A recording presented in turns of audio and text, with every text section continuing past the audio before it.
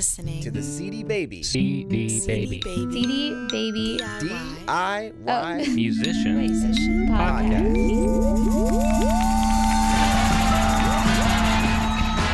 Hey there, and welcome to episode number 128 of the CD Baby DIY Musician Podcast. My name is Kevin, and joining me for this Roundtable edition is Chris and the Bolt. Hey guys, how's it going? Hey, Hi. good. Great.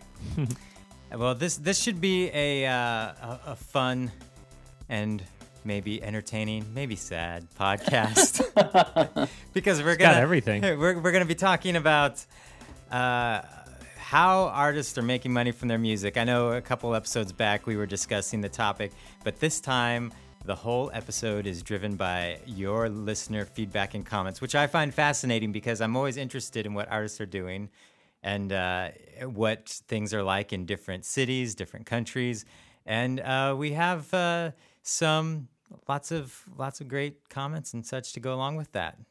Yeah, my take on it is if I can make a preview, I think we may. Spoiler alert. The results may show that the amount of depression you're going to feel after this episode depends upon the kind of music you make, not necessarily how well you make it. But I would say that is probably correct. So there was some big highlights to me in getting all this feedback from artists, which I think is great. But before we jump into that, how you guys doing? Wait a minute. I would say it's not the kind of music; it's the audience that you play to. yeah, okay, that's maybe a better That is way. a good clarification. Good clarification. But you guys doing good? Everything good? Yeah, I played a show last night and made very little money, so I'm primed for this. You're primed for this conversation. Nobody spat on you, did they? No, I didn't get spit on. But I played Monday night too, and I did make money then, so I'm kind of as a wash. This is just like the perfect podcast for you to weigh in on right now. Yeah, I'm actually pretty excited because my band's going to get to record this year. My brother designs websites, and he traded a website for a recording session with a local recording studio. So That's nice. cool. we're gonna do like 8 songs, I think. And I Are you actually go ahead. I was wondering, are you allowed to say who? What studio? It actually slips my mind right now. But yeah, so I don't know. I don't know if he has a reputation in town or not. But he's gonna have a real nice website, and hopefully we'll have a real nice album. Excellent. I finally got around to releasing an instrumental track I'd recorded a while ago, and it's now up on iTunes. So go take a look at it. So it's not so lonely. Six years lonesome, later. right? 6 years later. Yeah, I'm like Boston. They release albums every 6-10 years.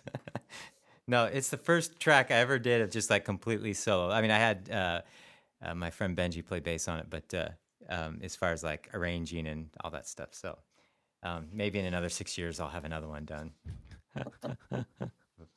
Trying to pace myself. Yeah. Don't want to burn out. We are the Weekend Warriors. That's right. Well, let's get into some news items.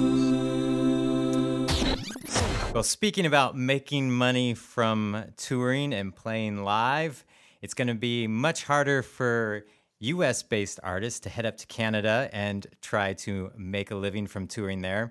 According to the Calgary Herald, the Canadian government is making things even more difficult than they already were for non-Canadian bands looking to tour in that country. New legislation took effect at the beginning of August that will as much as quadruple the cost for international artists to perform in Canadian clubs, bars, restaurants, coffee houses, and more. The Calgary Herald says many bar owners, booking agents, and promoters are bemoaning changes to the federal regulations surrounding foreign workers entering Canada, which will see them hit with heavier financial burdens that could deal a crippling blow to live music at the club level. The regulations require that any venue with a primary business other than music, but which also books bands or performers, must now pay an application fee of $275 per musician. Ugh. And those traveling with the band, tour manager, sound person, guitar tech, etc., when it applies for a labor market opinion, or LMO, to allow those outside workers to perform and work in their establishment. That's also in addition to an extra $150 for each approved musician and crew member's work permit. Prior to the changes, the fee was simply $150 per band member, maxing out at $450, and that was a one-time fee for them to simply enter the country, which allowed venue owners across Canada to share the nominal cost or book them separately at no extra charge. In Pandora news, Pandora has won a federal court decision rejecting efforts by ASCAP and some music publishers to define the license that enables Pandora to play their music. The judge decision effectively prevents artists from removing their music from digital service licensing music under federal statutes. The decision upheld an existing decree that required ASCAP to license music to Pandora from 2011 to 2015. This means that publishers and their songwriters are not permitted to strike separate market-driven deals with Pandora if they are also a member of a collecting society like ASCAP. The decision also seems to bolster Pandora's attempt to renegotiate the royalties it pays to rights holders and comes just as its toughest competitor to date, iTunes Radio, launches. With all the Pandora news, it's a perfect segue into the arrival of iTunes Radio, which many are calling the Pandora killer. iTunes Radio is similar to Pandora in that it's a non-interactive streaming service, which means you can't select specific tracks to listen to like you can with services like Spotify. Unlike Pandora, iTunes Radio has direct licensing deals with all the content aggregators, so royalties will be paid through your distributor. So if you're a CD Baby artist, that means your iTunes Radio money will come through CD Baby as opposed to Sound Exchange. Many worried that this would kill off more of the music buying habits of music fans, but one nice feature of iTunes Radio is how it's so integrated into the iTunes software, making it very easy for listeners to buy music. It's still too early to tell if people will adopt iTunes Radio, but we'll definitely be watching to see what happens in the next couple months. And that's the news. So I've asked a few people who've tried iTunes Radio, and so far, everyone who's tried it has, including myself, has said that the selection that they give you is kind of off base. It's not like Pandora. It's not, my experience was I put in my own band, Nervous and the Kid, and we're like a folky indie band, and they started playing like hip hop dance music. Yeah. Mine wasn't as extreme, but I put in Small Town Poets, and it seemed to be just playing bands that were out at the same time. It definitely wasn't stuff that, like, if I do the same thing on on Pandora, the results I get are very much more music match related, where, I've never been impressed with iTunes Genius software. It's okay, but Pandora definitely has a leg up on what, the algorithms they're using in order to serve up music.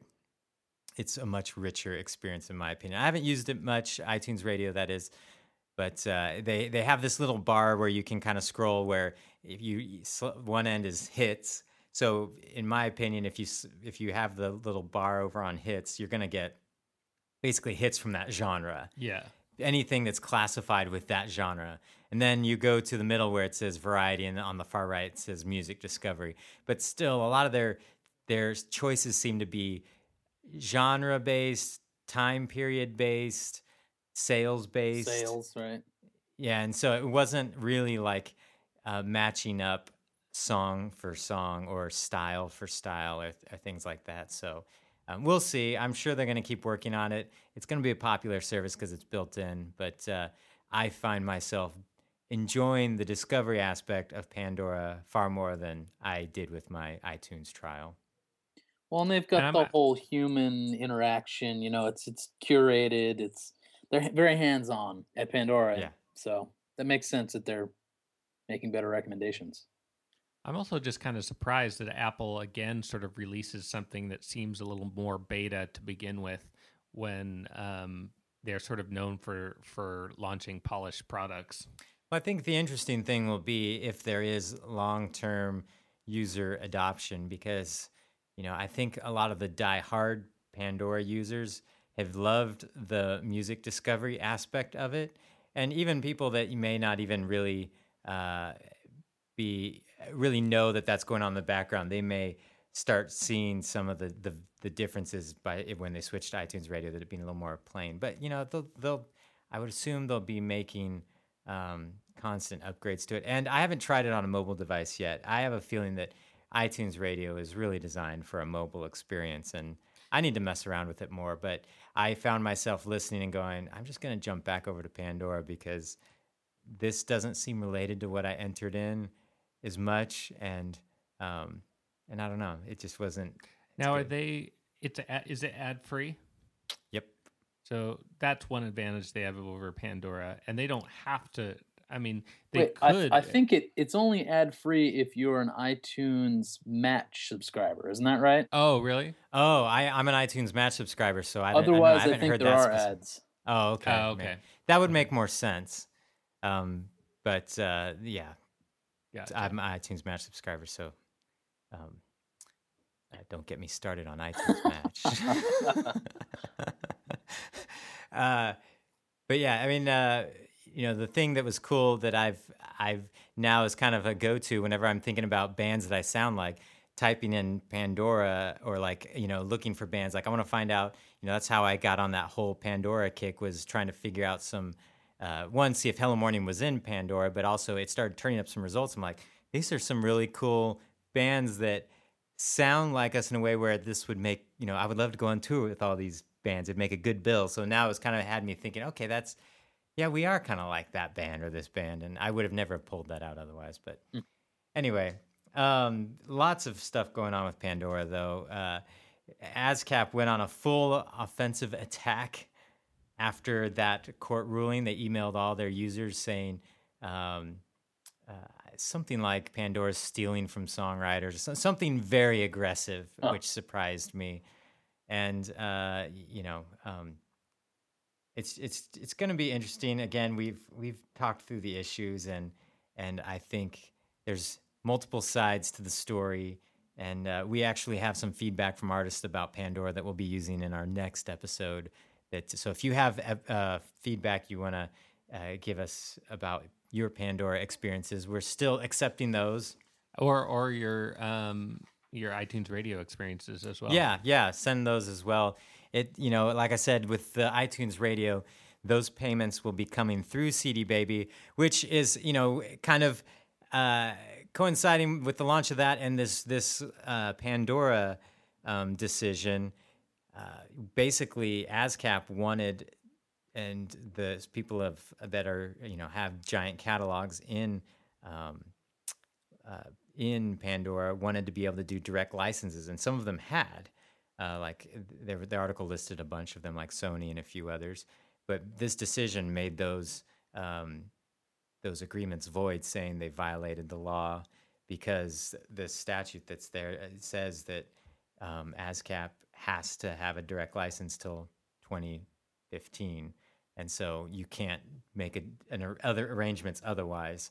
So if you're an ASCAP artist, it's similar to how regular radio stations have a blanket license, then they can play anything in those catalogs. That's what Pandora has. And so they said all those other arrangements couldn't be made until this law expires or is struck down. But iTunes, because they're new, they just went the route of doing direct license deals. So they're kind of cutting Sound Exchange out of the loop and just paying aggregators directly. So going to be interesting the next couple of years how all this licensing shakes out. And so. And if you're American, don't think you're going to go to Canada and steal good, hardworking Canadians' jobs. That's right. So that is quite a blow to U.S. artists traveling to Canada tour. In fact, on the article that you wrote, Chris, and posted on our blog, somebody commented, that's the reason why they just had to cancel the part of their tour that was going to Canada. Mm-hmm. Or either it was on the blog or they responded on Twitter, but I saw them talking about that. And that's a big blow. Basically, any artist who's not a bigger name will no longer be able to tour in Canada. That's ridiculous. Well, if they're not trying to sneak across the border with like a guitar buried under their backpack or something, but well, it's the club owner. It's not necessarily having the music, the gear. It's the club owner can get in trouble for not paying those fees. I mean, they're working; they can't pay you. You can go up there and play for free, Right. That's not an issue. It's when you go up there and get paid. But they'll interrogate you at the border if they see you have music equipment. Oh yeah. Yes. I have been to Asia, South America, and Africa, and Europe. And I will have to say the scariest, most crazy border customs people are the Canadian border. I don't know why they're so strict. Everyone's trying to go there. Yeah, right. Yeah, it's just funny because people kind of assume, oh, U.S., Canada, it's kind of the same country. Man, it is tough to get. I mean, you can get into Canada, but they give you the once over before you go into the country. Oh, when I flew there this year for Folk Alliance, I brought my guitar and I played a couple showcases while I was there. I figured if I'm going to go for work, I might as well play. And they saw the guitar and they really, really were thoroughly researching CD Baby as a company and whether we actually had a marketing presence at this conference festival thing.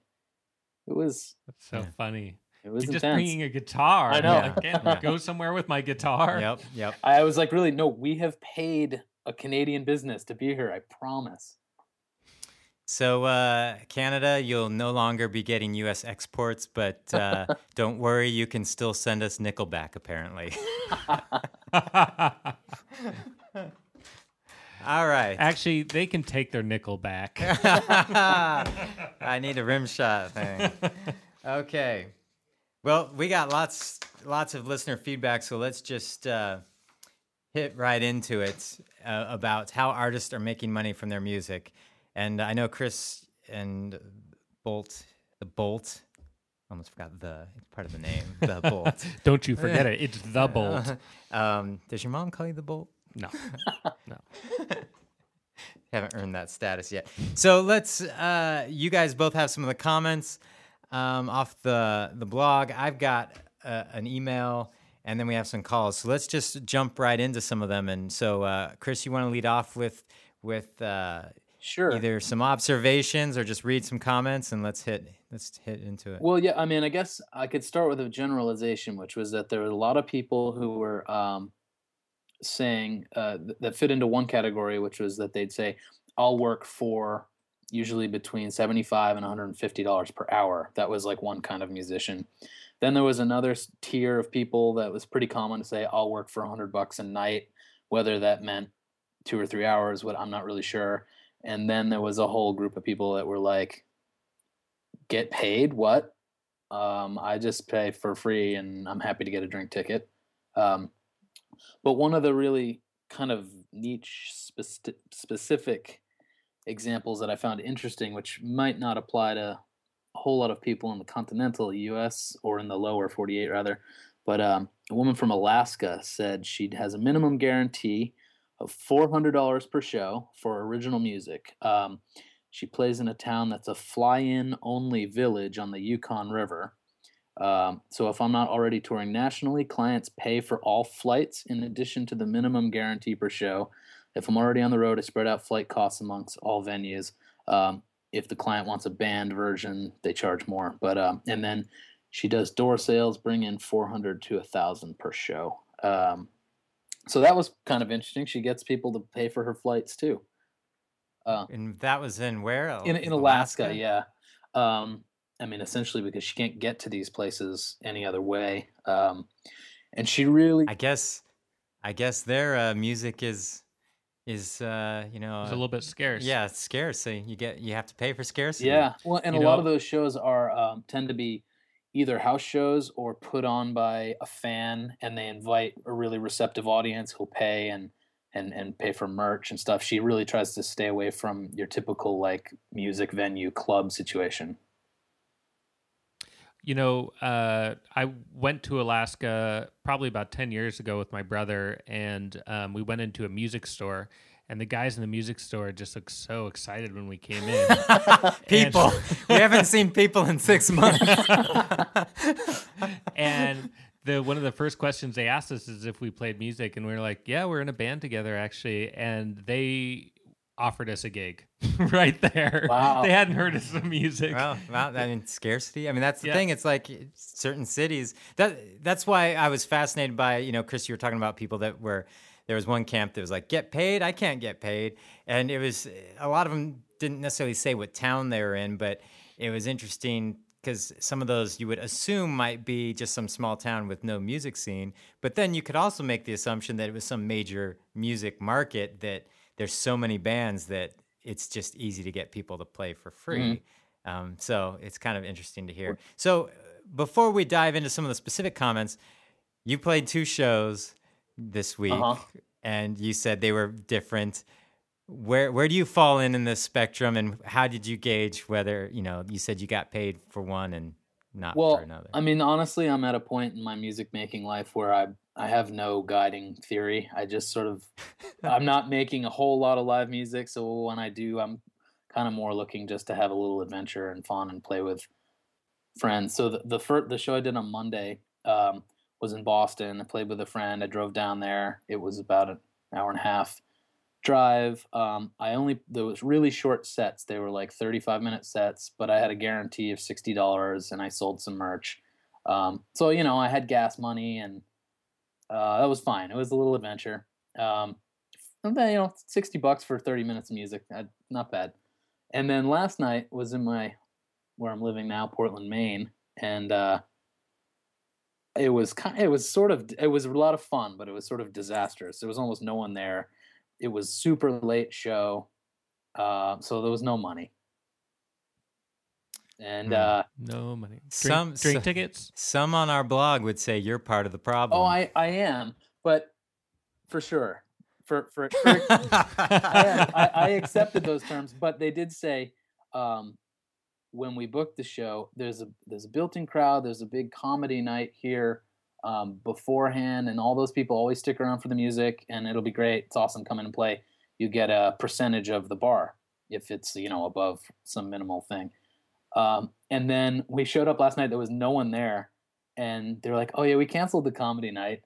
And I had asked my girlfriend before. I was like, "I'm kind of worried because I haven't done the amount of promotion I would normally do for a show because it felt a little like hurried and rushed together." She said too, "Oh, don't worry. That's like a big, they've got a built-in crowd. You'll be fine." So I showed up. I was like, "Oh God." But I did get paid in 2 free drinks. 2 free drinks. Well, that's 2 free drinks you didn't have before. Yeah. And that doesn't sound like, it sounds like, there's certain things that happen that are just out of your control. Yeah, that was more a judgment call. That wasn't like making a bad choice. Because that could have been a good business decision if the comedy show had actually gone on. Right. Yeah. Well, so why don't you read a couple of comments from the blog of what some of the artists that responded were weighing in with. Okay.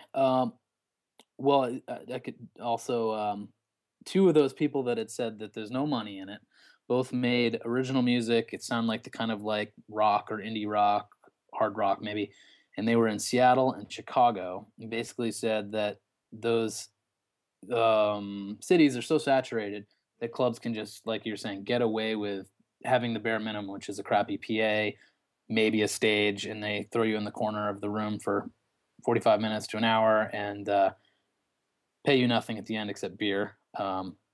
So that was a fairly common sentiment. Then there was Adam JP wrote in. He said, "It's funny, I'm getting paid around $2,000 a week to do seniors shows locally at retirement villages, nursing homes, and seniors groups.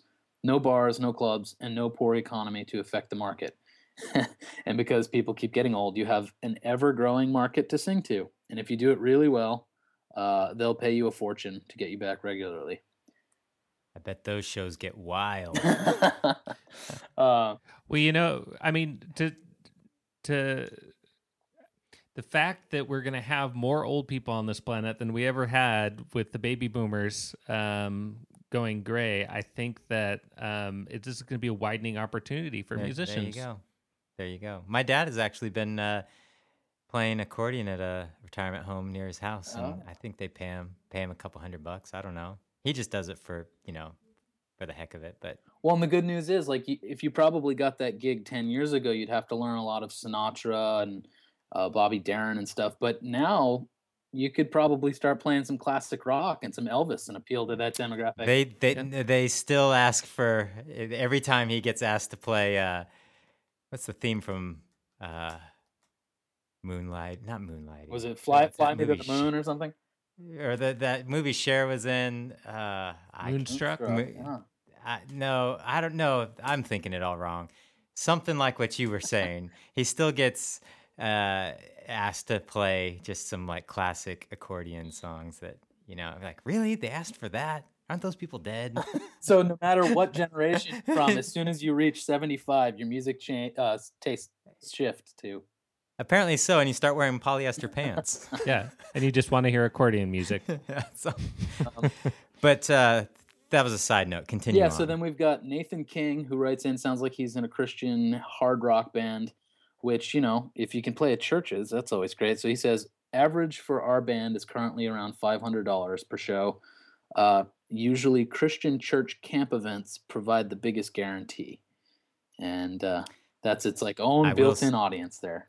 I will say the weird paradox that exists is having come from that world is that you could be a nobody band and be getting paid $500,000, and then a gig and maybe even more depending on the event. Like you're saying, camp, sometimes they'll pay you to be the house band for the whole camp, and you might make even more. But contrast that with a similar band in your town who's got a great following in the local clubs and building an audience and getting like $200 a night if they're lucky. It's just this weird thing. Yeah. But again, it's appealing to a very particular audience. So, Yep. And then we have Irish Harp Girl. I actually don't know what her real name is, but she says, I'm in the San Diego area. I play solo harp and vocal music, and also have a band that does mostly Irish music, but we can do classic rock, or oldies, pretty much anything. I bid $250 for the first hour and $100 for each additional hour for myself. It's $100 extra for each band member per hour. I would assume that she's probably playing places like, I don't know, if it's harp based, maybe hotels, conventions, weddings, weddings. Yeah. So I think that the secret that we're learning is that you need to play at Christian retirement homes, and you need to play harp music while two people are getting married. Weddings at Christian retirement homes. My favorite story was the band Blue Simon. Their story is good that they wrote in the comments, but I couldn't help but actually go to their website and check them out. They're very good, 70s style rock band. They dress up, play the part. On their website, there's a story how they're actually from the future. Their time machine crashed in 2013, and they're playing 70s rock music in order to get enough money to fix their spaceship and go back to the future, their time ship to go back to the future. So the fact that they're making pretty good money per gig is good, because it's probably going to cost a lot of money to fix that spaceship. Big repairs. But they said they typically get paid $600 to $1,000 a night for a 4-hour show. They set up their own sound and light system.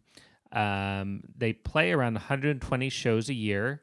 It's a mix of originals and covers, and they sell out their CDs. They usually get about 2,000 CDs pressed, and merchandise sales go really well for them.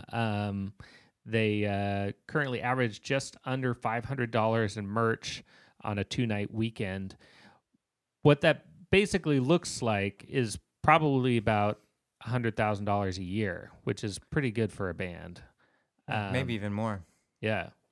But, the tough thing is if you got 4 guys, that's $25,000 each. Then right? taxes but we actually have a call from Aaron from Blue Simon. It's funny that you honed in on that comment, because he's going to tell us a little bit more. So we'll get to that call right now. Oh, cool.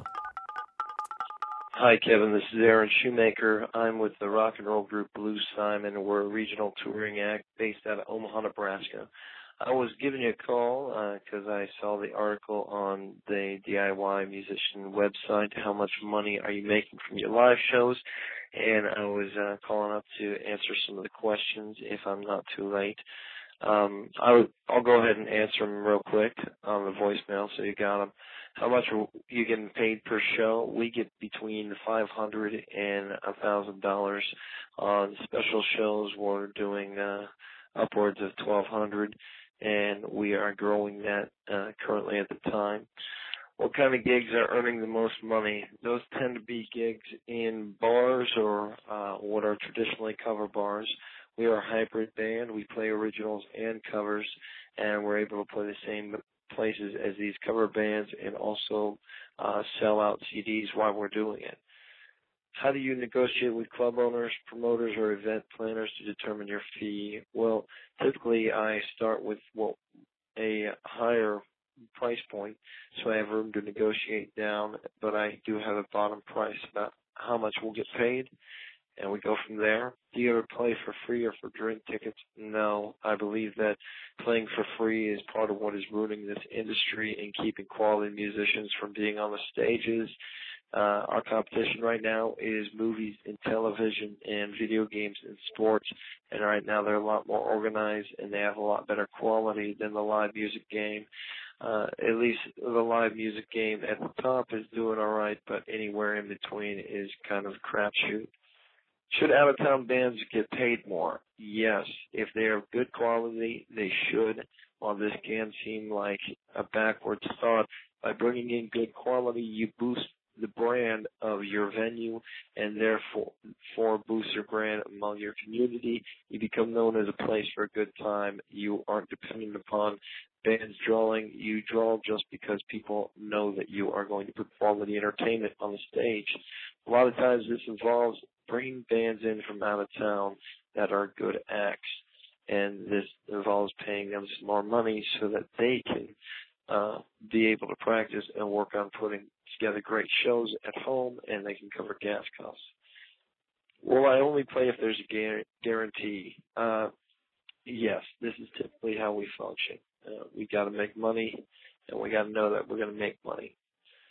How well are we doing on merch sales? We are sold out of our CDs. We're constantly selling out T-shirts, and we're averaging a little under $500 for 2 nights on merchandise sales. Yep, so there you have it. Blue Simon, calling from the future, probably. Yeah. And these guys probably have some other ways of making money in addition as well. I mean, because it's only, well, I guess it's a 4-hour show, but it's not an 8-hour show. You know, another thing that kind of highlights to me, and kind of, you know, when we were talking about this, that I think yesterday or something, they were talking about a lot of bands. They're either playing, or you said bands playing 45-minute sets can't make money, and then there's the other spectrum where it's like playing for 3-4 hours. My wife was sitting there watching the part 1 of the Beatles episodes of Glee last night, and I was reminded that, back when the Beatles were starting out, that's what they did to get things. I mean, they spent hours and hours playing covers and originals and releasing more of like singles, but I don't know if that's necessarily a direct correlation to what you can do today. But the idea of that, the frustration I had with playing the shorter sets, while, you weren't going to get paid as much a lot of times in a club. But the other frustration to me is I felt like we weren't given the opportunity to really stretch our legs and get better live, which then in turn usually helps draw an audience and make you better and get really good performing live, so you can command a higher price tag for those shows. That was my kind of frustration with everything's a 45-minute set, or we'd get a big money gig that was like, oh, can you guys play for 3 hours? I'm like, 3 hours? Yeah. We never get asked we barely get to play 45 minutes. How are we going to pull together a 3-hour show? I've done enough 3-hour shows now over the past couple of years, like by myself, that I actually prefer that now. They pay better, but then also I like the experience of figuring out what songs work the best, so that when I go back to a 45-minute set, I can pick the ones that I'm performing most, the ones that connect the best. So Yeah, yeah. Interesting thing, I heard an interview with the manager of the band Imagine Dragons. The manager is actually the lead singer's brother. Uh, Apparently, the lead singer from that band was the only brother in the family not to be a lawyer. So anyway, he was talking about the band, and like they started out, I think it was in Vegas, and they would be playing places where, they're just the sideshow of, people playing slots or whatever. And they would just play for like 4 or 5 hours, and that they got so good, and the lead singer developed himself into such like a commanding frontman through that experience, because you had to do something if you wanted people to pay attention to you, because they got all these other distractions, that it really developed them into a dynamic, at least a dynamic frontman. And really, when they started connecting with people, they had this show that was amazing. I have not seen their show. I've know of a couple of their songs, but so I don't know if that is true or not. But it was kind of an interesting thing of like using that opportunity, going, hey, this kind of sucks. I'm playing a long show for nobody, but I'm going to try and use it to, if I can get 5 people, interested, that just tells me that I'm improving as a frontman, as a band, we're improving. And, since they were playing for casinos, I'm sure they were probably getting paid decently. Now, one thing I will say that sort of struck me about watching a video of, again, I'm going back to this Blue Simon band. I watched one of their YouTube videos, and they commanded the stage in a way that made me feel like, yeah, they were worth paying that amount of money for, because they looked like a really entertaining band. They had synchronized moves, they had the costumes, they had their own home-baked light show. Like, you're going to have fun when this band plays at your gig. And that's and they had a really nice website presenting that idea too. Yeah. So I think that sometimes that sort of extra presentation just makes you worth a little more money. Salesmanship. Yeah. I mean, they're not, they're having fun to their audience, but how many artists actually use their website as a sales tool as opposed to just like putting their information up? I mean, you could have a nice website, but you could also do some things that make it sound like, hey, you want, depending on who you're targeting, I would say, but you could use your website a little bit more strategically to actually try to encourage people, let them know what they're going to get when you come play a show. And if you deliver on what you say they're going to get, then you'll be able to command more money, and get some great testimonials. It's really easy to forget that in Portland, Oregon, I think. Yes, because it is. It's such an indie DIY punk rock aesthetic kind of town that screw you, you're not in our clique. I don't want to hear what you have to say. Yeah, and no one, I mean, showmanship is kind of frowned upon there in a way, I think. Unless you're being ironic. Right. So it's refreshing for me to hear the stories of these people who really put a ton of effort into making a show. And yeah, the thing. Well, I've enjoyed living in Portland for the sake of creativity. As far as going to shows, there's a lot of great local bands, but half the time I go to the show and I feel like I would have rather just sat at home and listened to their album, because they didn't offer me anything live just because of that showmanship, or it's, you can't talk to the audience, or there's some of that vibe. There's some bands that are getting away from that here in town. We actually had some great bands at our CD Baby showcase for the Music Fest Northwest here in town that I thought put on for the venue. Had some showmanship and did a great job. So, it's just one of those things. It's different where you live. There's different vibes in different cities. Speaking of different places where you live, I've got a email from Martin in Austria. I almost said Australia, but Austria. That's in Europe for those of you who failed geography. And I've toured a little bit in Europe, and there's definitely different laws and things, and how the whole ecosystem works in different countries. And so I thought it was fascinating to hear about the music scene in Austria and how much artists are making there. So I'll read it. It's a bit lengthy, but I think you'll find the information interesting. So he writes, I've just listened to episode number 125 and thought you might be interested in what it's like here in Austria and a bit of Germany and Switzerland. My perspective is both as an artist and also club booker, plus I've also made some experiences booking shows for my own bands. I can relate to most stories and experiences told on the podcast and see many similarities between the two markets, but also some differences. Bars, restaurants, these kind of gigs, not concerts, but more background entertainment, only exist in the more tourist-centric areas in the west and south of Austria, but are nearly non-existent in the rest of the country in bigger cities like Vienna, Graz, etc. Germany might be comparable to Vienna, whereas Switzerland, again, has the touristic areas and therefore more similarities. Generally speaking, audience in GSA, which is Germany, Switzerland, Austria, it's kind of gets grouped in as a territory. They call it the GSA territory, are more used to attending concerts and really listening, which also attracts lots of bands from overseas. Clubs. The club scene is happening mainly in the cities with few exceptions in the more rural areas.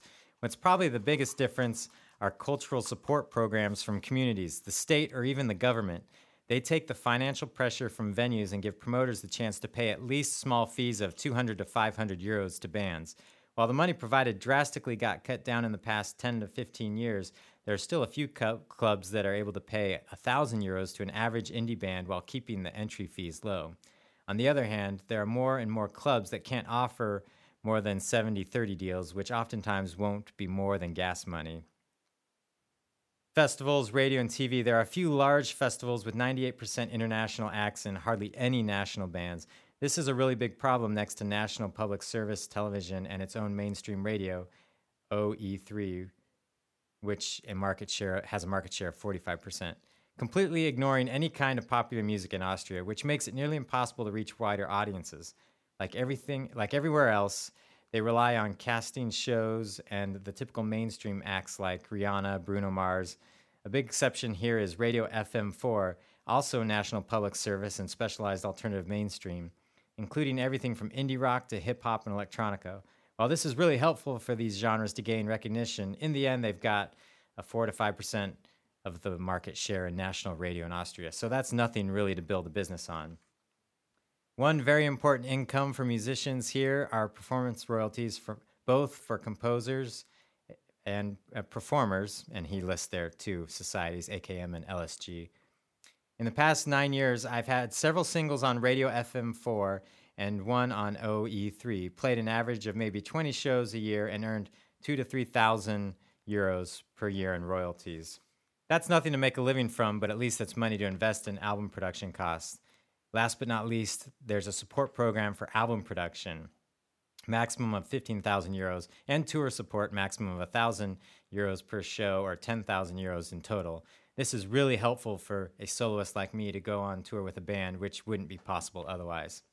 So that's all the information he sent. I thought it was fascinating just to hear how things are different in Austria. It's kind of, if he had those same performance amounts in the U.S., he wouldn't be getting near as many royalties. Maybe $20, maybe 20 cents. But yeah, so I believe Canada has some programs for musicians as well that kind of help allow them to supplement their income and play shows and even support for making music in general, like just making a record. I know I spoke at a Canadian conference once, and they were referring to that all the time and all the different things you had to do in order to qualify, and it seemed pretty easy, actually. Oh, I always assumed those things were like really long grant writing type projects. Well, you do have to submit something, but it really was like any of us here talking could get one easily. It was like, or at least some amount of money. If you have made a record and distributed it nationally in Canada and even internationally, and are going to make another one, that was like an instant qualification from what I recall. Wow. CD Baby, you're in. Yeah, so that was one of the things. I'm like, yeah, if you have an album on CD Baby, that you're totally covered for that qualification. And they can afford to do that for their citizens because they don't let Americans into the country. That's right, because they're gouging their club owners in order to let the American music, which is what they really want, to come into their country. Well, it's not just Americans, right? It's anybody who wants to tour through Canada. Yeah, not just Americans, but Americans are the ones that are going to be hit the hardest because, I mean, like if you live in Detroit and some of those in like Buffalo and even some places in the Northeast, it's not a long journey to go to Canada. A lot of Seattle, Bellingham people in Washington go up to... Yeah. I mean, here on the West Coast, I mean, Vancouver, BC is a massive city, and it's from Seattle. It's just like an hour and a half drive, not counting the border time. And, you know, that's a market that you're basically cut off from. So. Yeah, I imagine it would be heartbreaking if you had spent some time over the years building an audience over there in certain cities and you just weren't able to ever come back again. Yeah. I mean, it would. The whole concert scene goes underground. So we really appreciate everyone weighing in. I find all this fascinating because it's just, you know, while on one end of the spectrum you'll find somebody who's angry and upset because they can't make any money. On the other end of the spectrum, you hear some stories of people that are doing some really cool things, and I think maybe if the folks on the bottom end take some advice from the folks on the top end, maybe we'll all meet in the middle. Sounds like socialism, Kevin. But before we wrap up, we have one more phone call that we need to get to. So here it is. Hi, Kevin and guys there at DIY Podcast. This is Chip Richter calling from Ohio. I do music for kids and families, and I'm just actually driving home. I'm driving back from a gig, and I listened to the podcast, the most recent podcast about getting paid, and I just wanted to chime in. And I do a lot of the venues I do, because I do music for kids and families, are maybe a little different than a lot of the bands who play clubs, and it's a whole another environment, obviously, for children. But I do a lot of libraries. I do a lot of schools. I do a lot of parks. I do a lot of churches. And these are most of these people are people with budgets. So I guess I have the luxury of kind of saying, here's my fee, and negotiating that. But for me, and I think for a lot of the kids artists that I know, our fees range anywhere from $300 to up to even $1,000, depending on the kind of gig that we're doing. The other thing about what we do too is our sets are not 3 hours long because kids can't take that much time. Usually it's a 45-minute show. I mean, we might do multiple shows in the same day, but it's a 45-minute set.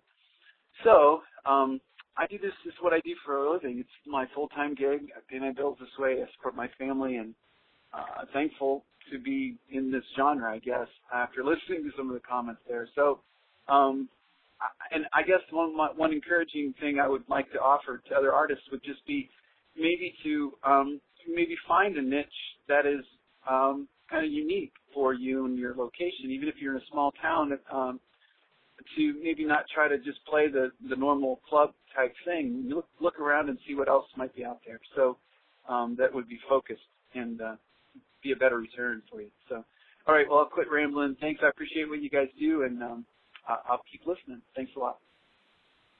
Well, thanks for that call, Chip. Chip's been a long-time listener of the podcast. Excellent. Does kids music. And, yeah, it is interesting to hear how, different genres go about things differently and how, he's making a full-time living from it. People should go and listen to the Dan Zanes podcast from long, long ago. Is that our first podcast? No, second podcast? I think, no, I can't remember. It's one of the first 5. You know what? I think we need to fix the feed so it shows all the podcasts again. So. Oh, from in iTunes? Yeah.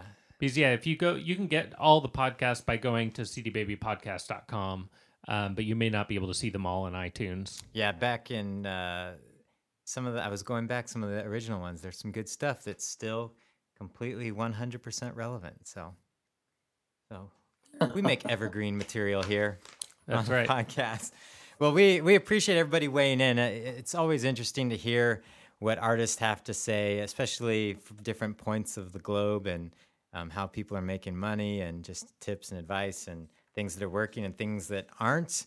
If you'd like to call our listener line and weigh in on this or the Pandora issue or your thoughts on iTunes Radio, you can give us a call at 360-524-2209. Email us at podcast@cdbabypodcast.com, or you can leave a comment on the comment section with this episode, which will be posted at cdbabypodcast.com. So it's always great to hear your feedback, and there's been some more emails coming in with interesting questions as well. So I'm also waiting for our first caller to call in who actually makes over $1 million a year from their music. So, well, maybe we're out there. Well, I did talk to Duff McKagan that one interview. Oh, that's right. That's right. Do you think he makes that much these days? Probably. Oh, yes. The royalties on that Guns N' Roses, it still sells like 250,000 copies a year. Oh, okay. The royalties, right? And then the performance those are royalties. pretty hefty. Those Ridiculous. songs are, yeah. I mean, So, anyway, yeah. Or, if you have a suggestion for someone that you'd like us to get on the podcast as an interview, I would love those as well, just to kind of get a gauge of where everybody is. I'm headed to CMJ in a couple weeks. I'm hoping to grab a bunch of interviews there and at least snag a few people that I've been trying to line up for a while. But if you have any suggestions, send it our way and we'll try and hook it up. So I don't have anything else. Do you? Nope. All right. Keep on rocking. That's going to do it this time. Yeah. We'll catch you later. Bye. Bye. You've been listening to the CD Baby DIY Musician Podcast, broadcasting from Portland, Oregon, USA.